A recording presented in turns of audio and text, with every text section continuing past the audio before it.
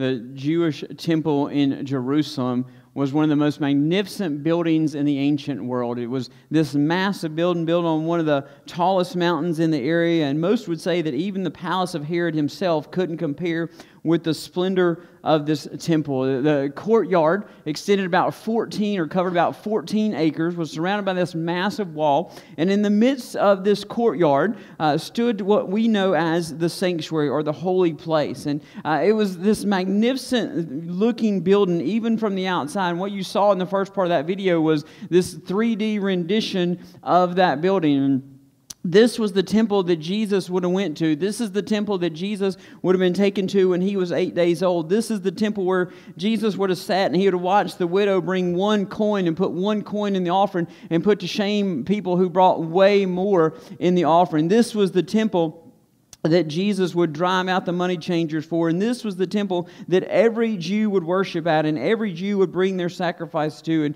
you see, for these folks, the temple was not just a building. It was really the center of everything. It was the center of their community. It was their center of their practical life and also the center of their theological life. It was their connection point to God. And this was the place that if you were going to connect with God, it had to be here. And so this place, this one building represented more than just a building. It represented how they connected with God. See, if you were going to seek God's forgiveness, you had to do it at the temple. If you were going to seek God's blessings, you had to do it at the temple. You couldn't do it at home. You couldn't do it online. You couldn't do it anywhere else. It had to be in this one place. And so this place was their contact between the Almighty God Himself and them. And so this temple really became invaluable in their system of belief because this was the one place where you could connect and communicate with God.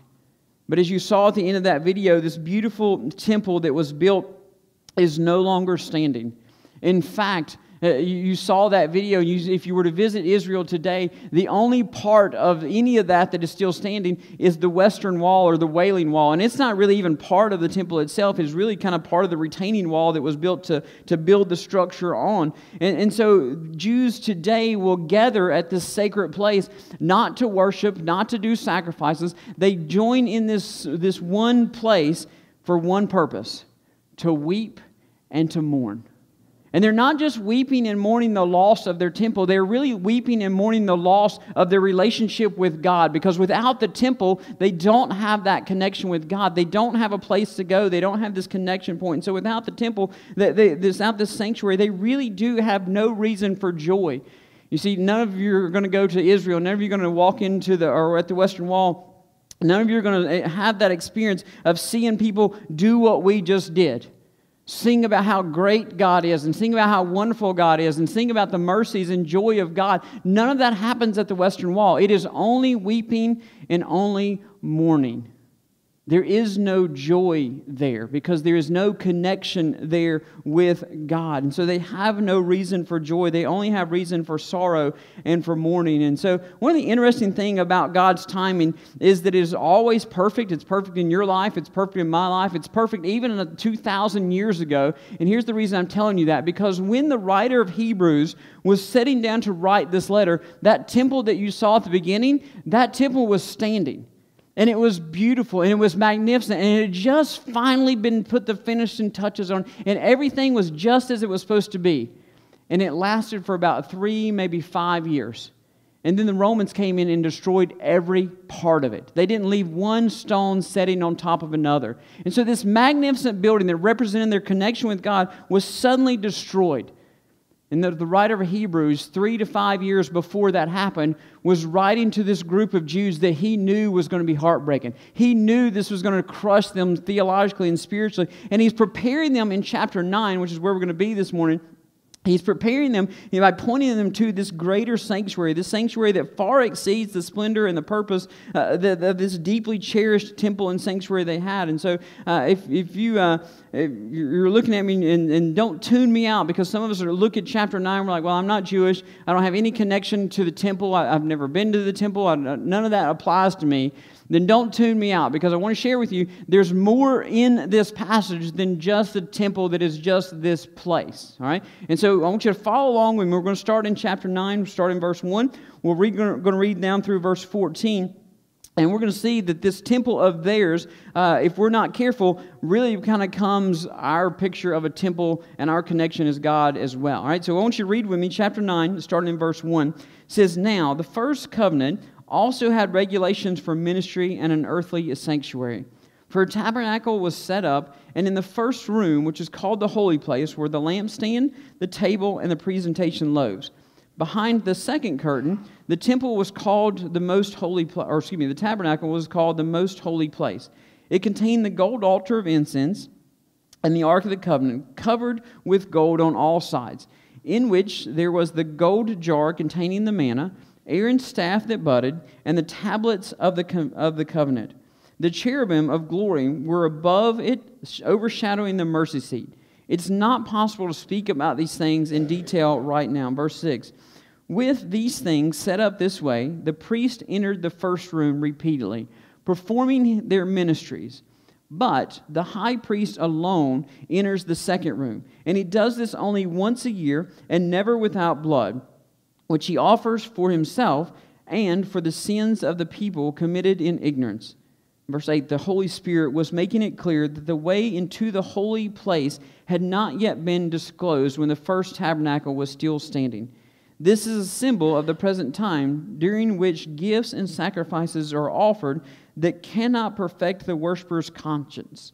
They are physical regulations and only deal with food, drink, and various washings imposed until the time of restoration." Verse 11, "But the Messiah has appeared, high priest of the good things that have come, in a greater and more perfect tabernacle not made with hands, that is, not of this creation. He entered the most holy place once for all, not by the blood of goats and calves, but by his own blood, having obtained eternal redemption.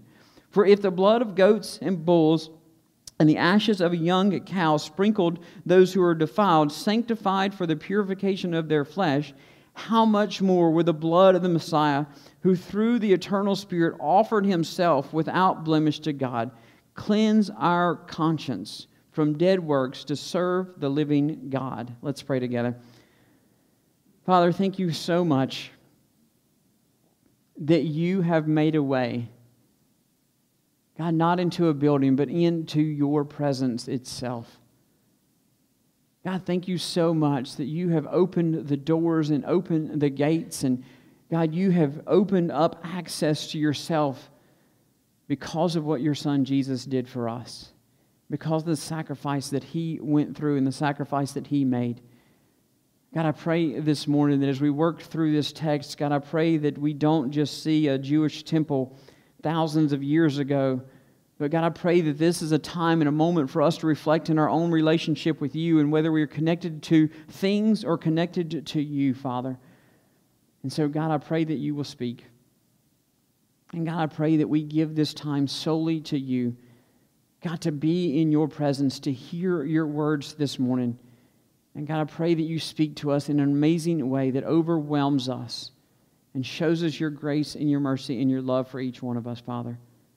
God, I pray that you speak, and I pray that we're obedient to listen. Father, in Christ's name we pray. Amen.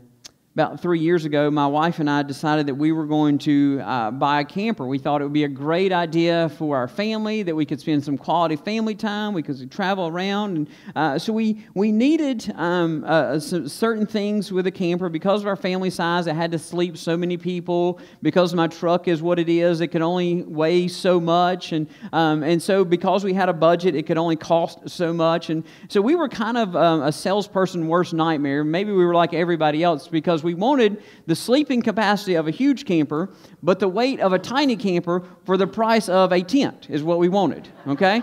That's what we were looking for. And so we went to several camping lots and looked at some campers, and it was kind of fun, almost jokingly, after, because we knew all this was happening, and we knew that with those requirements, our options were going to be very limited. There were not very many makes and models that we could explore, and we knew that. And so it was kind of fun when you walk up to a camper lot and the salesman meets you there in one of those Vultures that's like circling ready to sell you the first biggest one that you can't afford. And so you walk up to them and you're like, all right, so here's what we have. We need this, and we need that. And then you could just kind of look at their face and they're like, oh. And then you can kind of see them like scanning their lot and be like, maybe that one. I'm not even sure that one's going to work for you. Let's go check that one, and maybe that one's going to work. And so we would go look at that one. And so we did a lot of our shopping in places, but we also did a lot of our shopping online. And I'm not a buy it online without looking at it kind of guy. And so when I say shopping online, we would look at possibilities, and if they were there, then we'd go look at them. So we found one. That was a used camper. I mean, we were all excited about it. It met the space we needed. It met the weight requirements we needed. The only thing we didn't know was the budget part of it, because they don't publish that part online. They sucker you into coming if you want the real numbers. But we were excited about this one. It seemed to be what we needed, what we wanted, and so it was not too far from here. So we went there, honestly expecting to look at this used camper, and we really thought this, if the price was right, this was going to be the one that we were going to come home with. And so we walked up there, and we told the sales lady that, hey, we saw this camper online, could we look at it? And she said, yeah, absolutely. And she said, why are you looking at this one? So we gave her our requirements, and she's like, oh, well, so I'll let you look at that one. I also have another used one right beside it that is very similar in what you're looking for, probably can meet your requirements. And she said, but I also have a new one, and it may do what you need it to do as well. And so in my mind, I'm thinking, well, let's start where we came in here for. So we went, we looked at the older ones, the used ones. There were two of them, and we walked in the first one, and after she showed us the features of it, and we noticed some of the things there was some stuff that was loose on it, and there was actually some stuff that was hanging from the ceiling, and we're like, I'm not a camper expert, but I'm pretty sure that's not supposed to be hanging down. There's pieces that look like they were missing on it, and again, I'm not a camper expert, but I'm just pretty sure that if you have a curtain, it's supposed to be at the top of the wall instead of the bottom of the wall. And so at least I knew that part. And so we walked around, and I said, okay, so let's talk price of this one. And so she said, all right, well, let me tell you, this is the price of this camper. And she said, but while you're here, do you want to take a look at this new one? And in my mind, I'm thinking, if that's the price of this one, then we really, I don't know why we want to look at the new one, because if that's the price of this used one, the new one is way out of our ballpark. And so I said, well, while we're here, why not? All right, we drove this way. We might as well go look at it. And so she takes us to this new camper, walks us around the outside of it, and then she walks us inside. And we walk in, and everything is spotless. Everything is exactly, there's no curtains laying on the floor. There are no extra holes that shouldn't be there. There's nothing loose, nothing jiggling, and everything at least looks like it is exactly what it's supposed to be. And so then I said, all right, this one looks nice, but I'd probably know this is way out of where we're at budget-wise. And she said, well, actually, and I'm going to be honest with you, this is probably a great sales tactic if it worked like a charm for us, but actually, because of deals and discounts on this new one, it's actually the same price as the one you just looked at. And I said, whoa, wait a second. You're telling me that I got two options on this lot right now, which was astounding to me because not many lots did we have two options on. But I had two options. One that I came in for that was falling apart and had some struggles and had some heartache to it and looked like it had some wear and tear to it. And then I've got this spotless brand new one. And you're telling me that they really do price-wise compare to each other. And she said, yeah, they really do. And so I was left with this choice. We could take the older one that had some problems and some difficulties, or we could spend the same amount of money with a new one that had a warranty that if something fell off, I'm taking that puppy back, all right?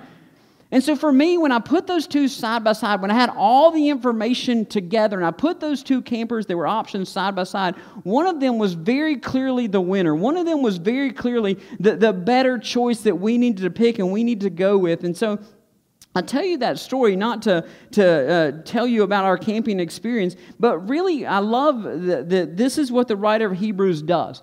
It's because over and over and over again through the book of Hebrews, what he's doing is he's taking Jesus and he's putting him side by side lots of different things, comparing him to the religious system that some of his readers grew up in, right? And he says, look, you can take what you've got or you can take Jesus.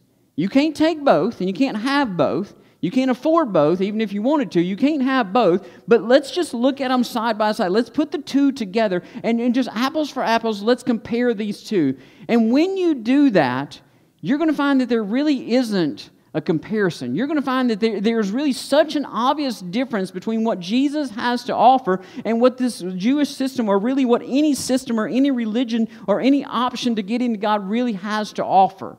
And so he's done this several times. He started with Abraham, he started with the law, and then he went through the priesthood of Christ, and he compared the priesthood of Christ with the priests of Israel. And then we get to chapter 9, and he does the same thing. He lines up this comparison between the sanctuary of Israel, between the temple and the tabernacle, and the sanctuary that Jesus serves in, this heavenly sanctuary.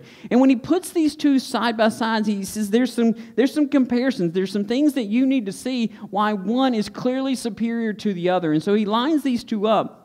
And when he does this, he says there's really three areas of comparison that he wants us to look at. And the first area is one of the sanctuaries is earthly, all right? It is physical, but the other one is heavenly. It is kind of spiritual. So the temple of Israel, it is here, it is on earth, it is physical. You could see it at this point. At that point when he was writing, you could see it, you could touch it, you could go to it, you could visit, you could even rub the gold on the walls and be amazed by it. But it wasn't all that there was. You see, there's this other sanctuary that's invisible to us, that we don't see in this time. It's heavenly and it's spiritual in nature. And so he lines these two up and he says, look at these two options. And then he starts telling you about the first option. The first option, he starts really in the first 5 verses, and he kind of gives us some great detail about this earthly sanctuary. I want you to look at the very first verse with me. In verse 1, he says, now the first covenant also had regulations for ministry and an earthly sanctuary. Right? So we talked last week about this idea of a covenant, that it's a promise, it's an agreement between two parties. In this case, he's referring to the agreement between God and Moses and the people of Israel. And he says there's this agreement, and this agreement established the laws, right? It established certain commands. It established certain things that you need to follow. It also, that agreement established the priesthood and established the tabernacle and the temple and established all these rules and regulations, but they're all earthly rules and regulations, right? So there's all kinds of these things that happen in the earthly sanctuary, and it was all built according to God's plan.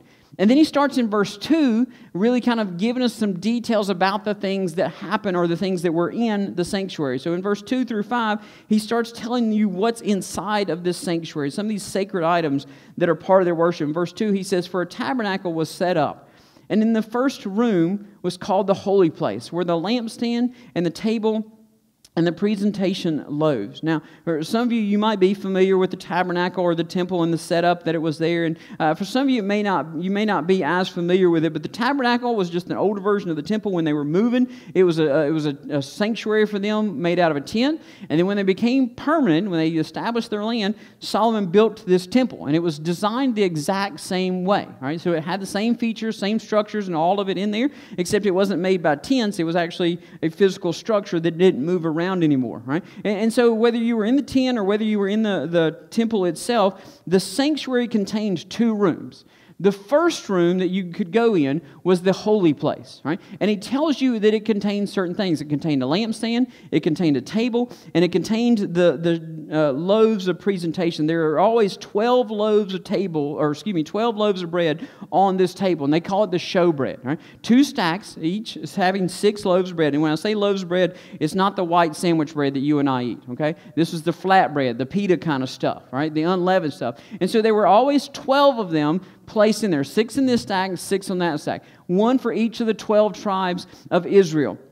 And the goal of these was to remind the priests and the people that God was the resource and the source of Israel's life and nourishment, right? So that was what the first room was. And then in verse 3, he moves a little deeper into the sanctuary, and he goes to the second room. Verse 3, he says, behind the second curtain, the tabernacle was called the most holy place. So you got the holy place in the first room, the most holy place in the second room. Some of you may have referred to that as the Holy of Holies, or you may have it described that way. Right? Then he goes on in verse 4 and 5 to tell you what is in this room. And this room is smaller. It's only 15 by 15, as opposed to the bigger holy place. This one's a little smaller, about half. But in verse 4, he says, this room, it contains the gold altar of incense, the Ark of the Covenant, covered with gold on all sides, in which are the gold jar containing the manna, Aaron's staff that budded, and the tablets of the covenant. Right? This is the Ark of the Covenant. It was actually just that. It was this golden box that was so holy to them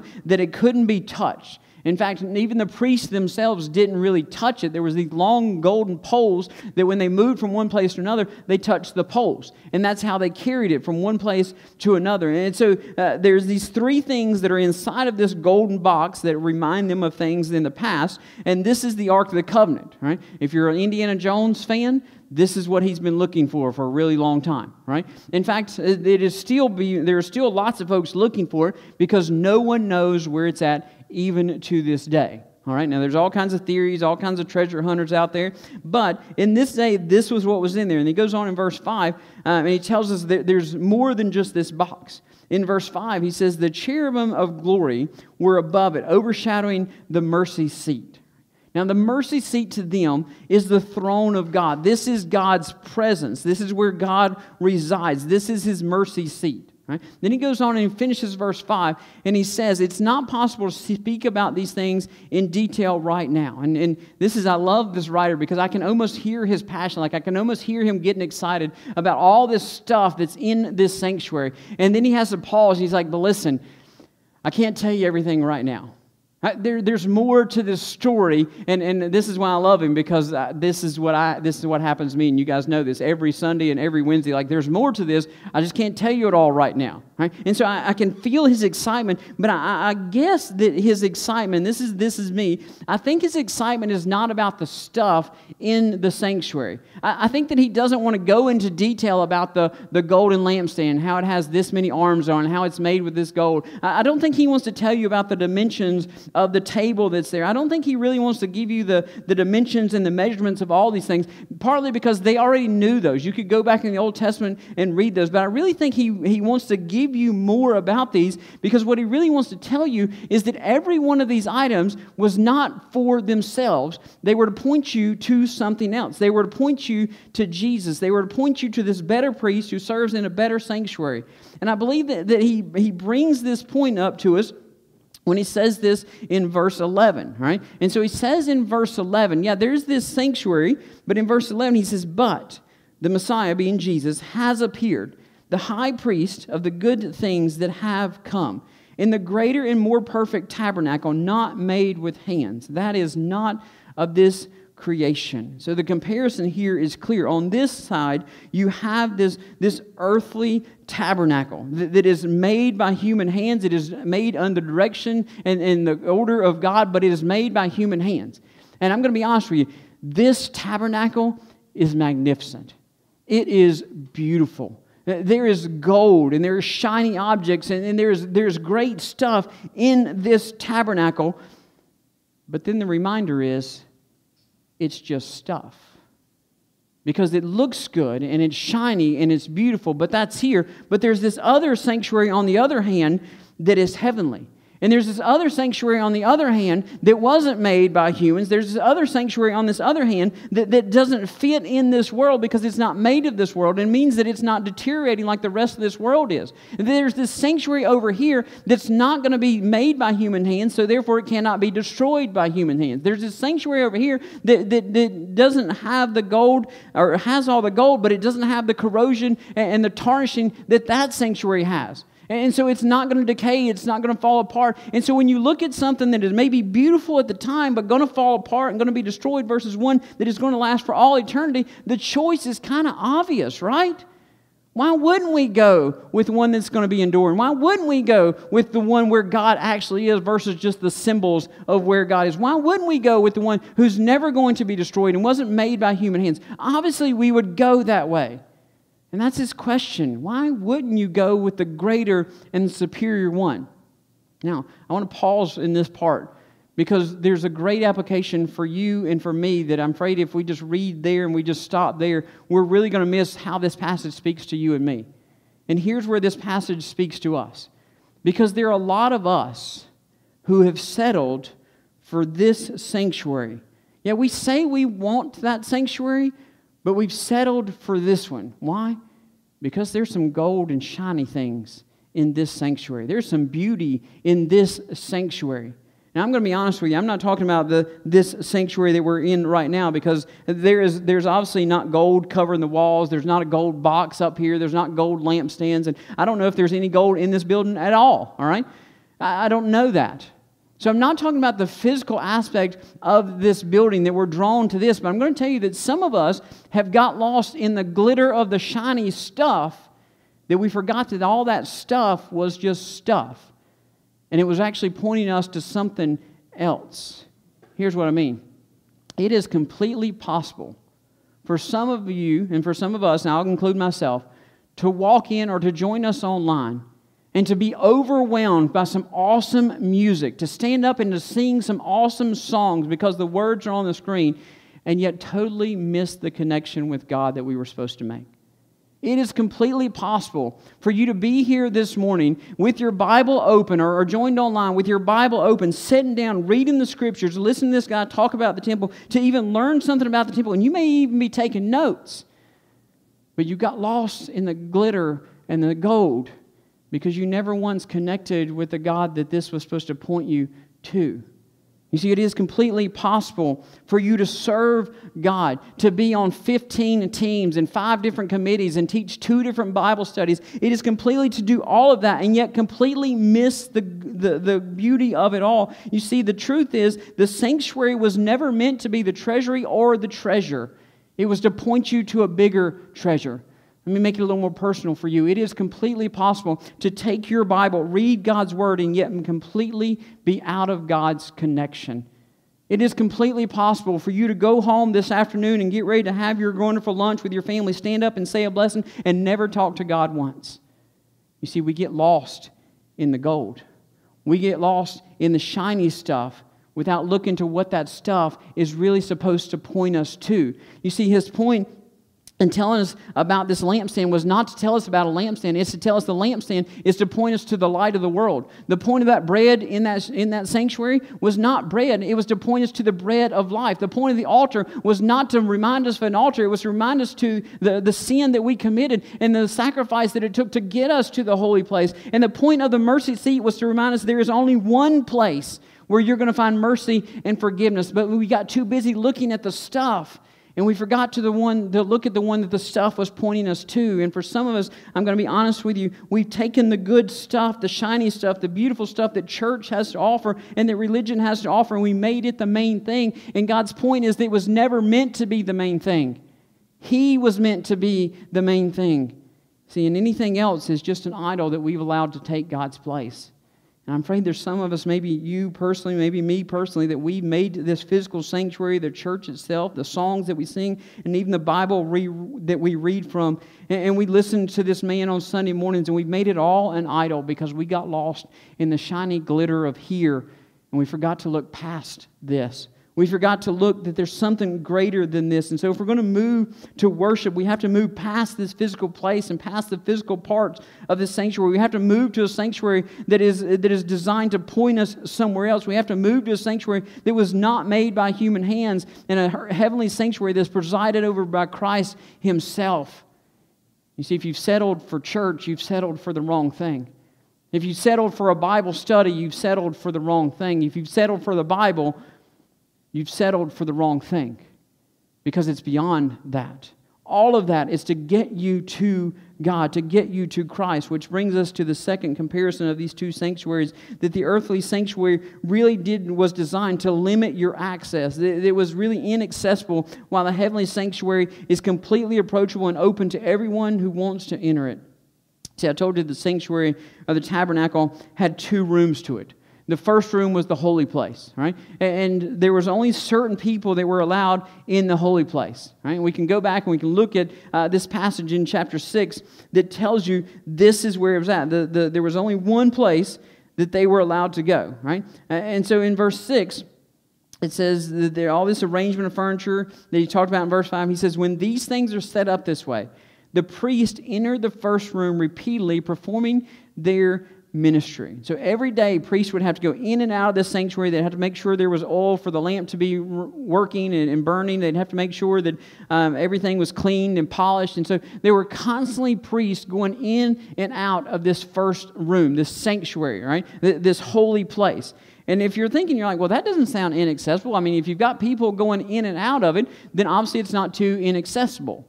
But the problem is the qualifier of that statement. Because notice who goes in repeatedly.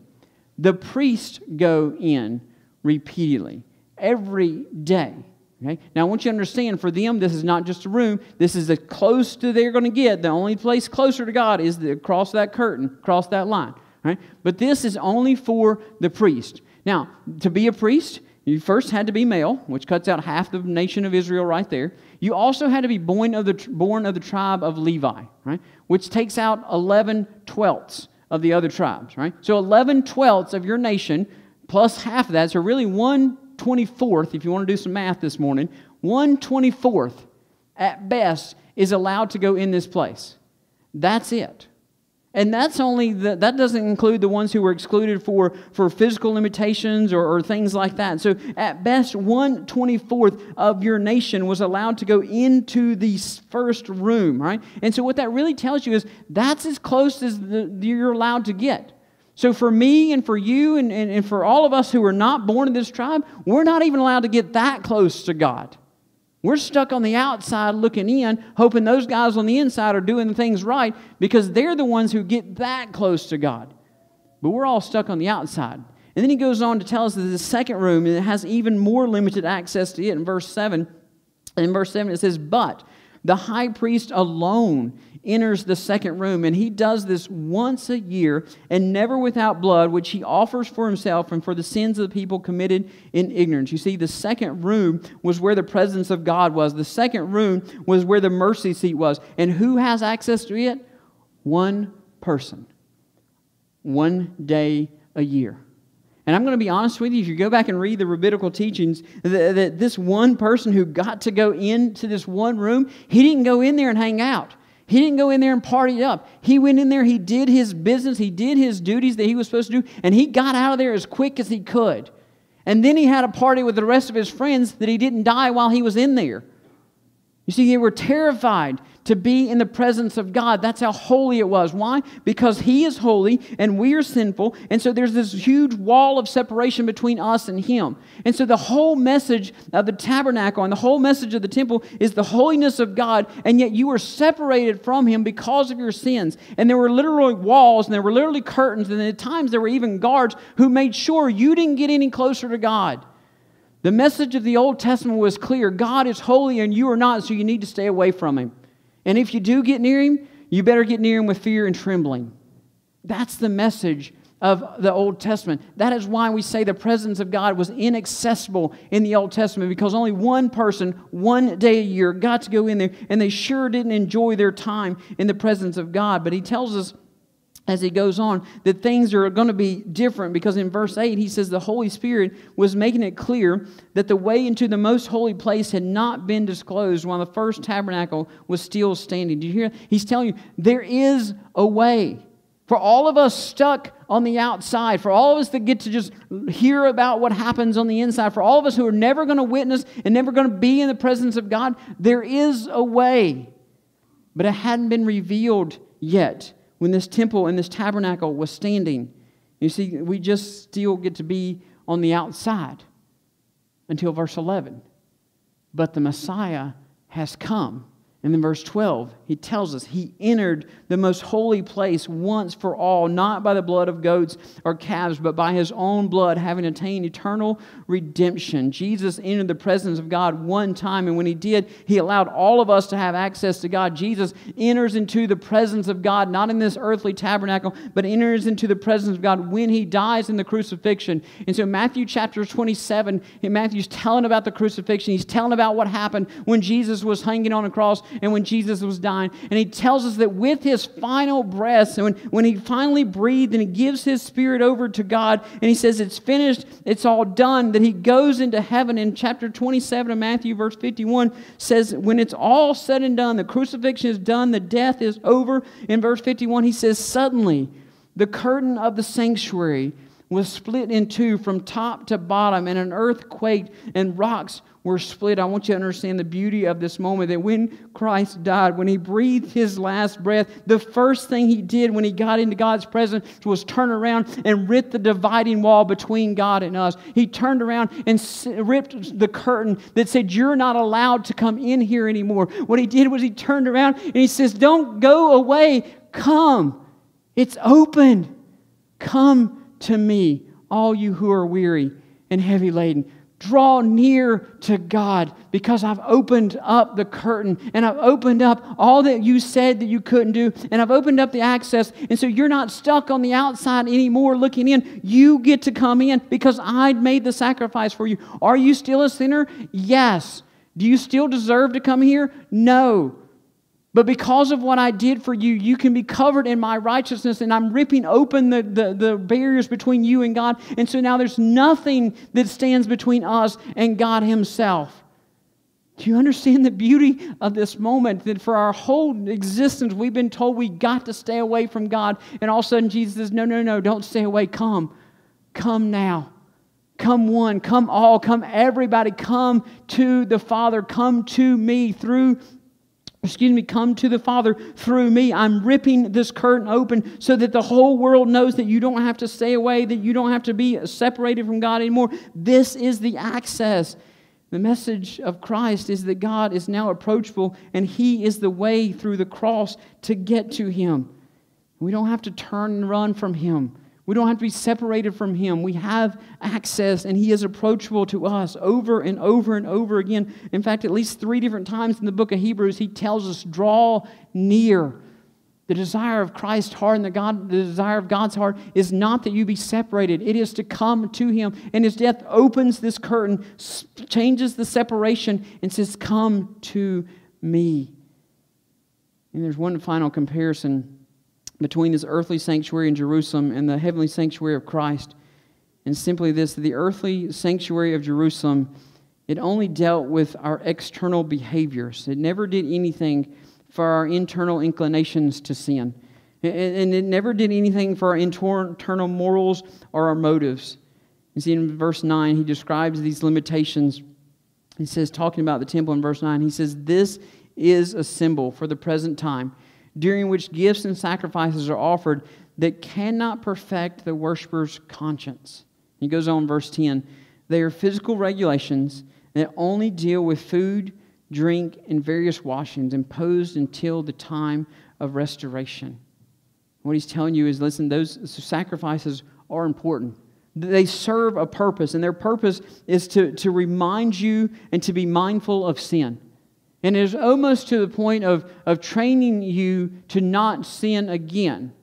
But it never did anything for your conscience. It never made you want to not sin again. It just made you not want to get caught sinning again. See, did you notice what he said in that passage? That if I sin and I knowingly sin, I have to bring a sacrifice to the temple myself. But if I don't do it on purpose, if I do it in ignorance, if I mistakenly do a sin, then that's the high priest's job. He gets to go in there once a year, and he does the sacrifice for all my sins I did in ignorance. Right? For the things I did, but I didn't really mean to do them. You see, that's physical, external behavior. Right? What he's trying to get us to do is, listen, don't sin, because if you sin, this is the price you're going to have to pay. Don't sin because there's something you're going to have to do it. It becomes inconvenient for me. I have to give up one of my animals. I have to do this sacrifice. It's hard for me. And so all of this is external, and all this is changing my external behavior. But the problem is that none of that penetrates our heart. None of it gets inside of us, and none of it really changes the desire to sin. You see, it might correct our external behavior to a point, but it never changes our internal desire not to sin in the first place. See, that's where verse 14 comes into play. Verse 14 shows that the only thing that can change our desires is the blood of Christ. Verse 14 says, how much more will the blood of Christ, who through the eternal Spirit offered Himself without blemish to God, cleanse our conscience from dead works to serve the living God?